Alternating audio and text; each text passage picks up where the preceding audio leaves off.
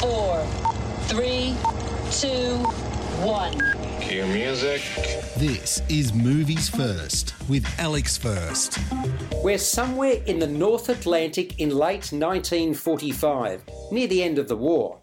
There we find a life raft adrift at sea, and in it, the survivors of a torpedoed hospital ship. Among them are American Captain Malone, Robert Taylor, British nurse Jane Prescott, Alyssa Sutherland, and Gerard Faraday, John Lloyd Fillingham from British intelligence.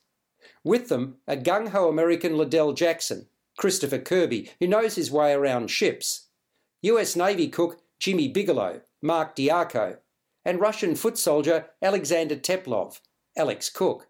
And that's not to overlook Australian infantryman Nathan Sinclair, Nathan Phillips. With no food, water or shelter, all seems lost, until an abandoned German minesweeper drifts ominously towards them, giving them one last chance at survival. As the motley bunch clambers aboard and then explores the ship, it becomes all too clear that some diabolical fate has befallen its crew. The mystery only deepens when they encounter a young, wide-eyed Romanian girl, apparently the sole survivor, who leads them to a locked storage room in the bowels of the vessel. Inside, a frantic German sailor and a haul of Nazi treasure, stolen artworks, gold and artefacts, including the ancient sarcophagi of two long-dead vampires.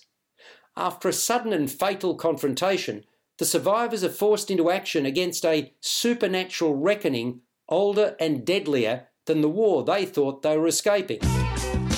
Movies First with Alex First. Suitably titled, Blood Vessel is the work of writer, alongside Jordan Prosser, and director Justin Dix, who's unabashedly taken his cues from the world of Bram Stoker. He specifically tips his hat to Nosferatu. A disparate, argumentative group gets picked off one by one. What more can you want from a vampire flick that calls upon tropes of the genre? Bad acting? Tick. Dark settings? Ditto. Religious iconography? Yep. Evocative sound? Sure thing. Add to that greed and desperation.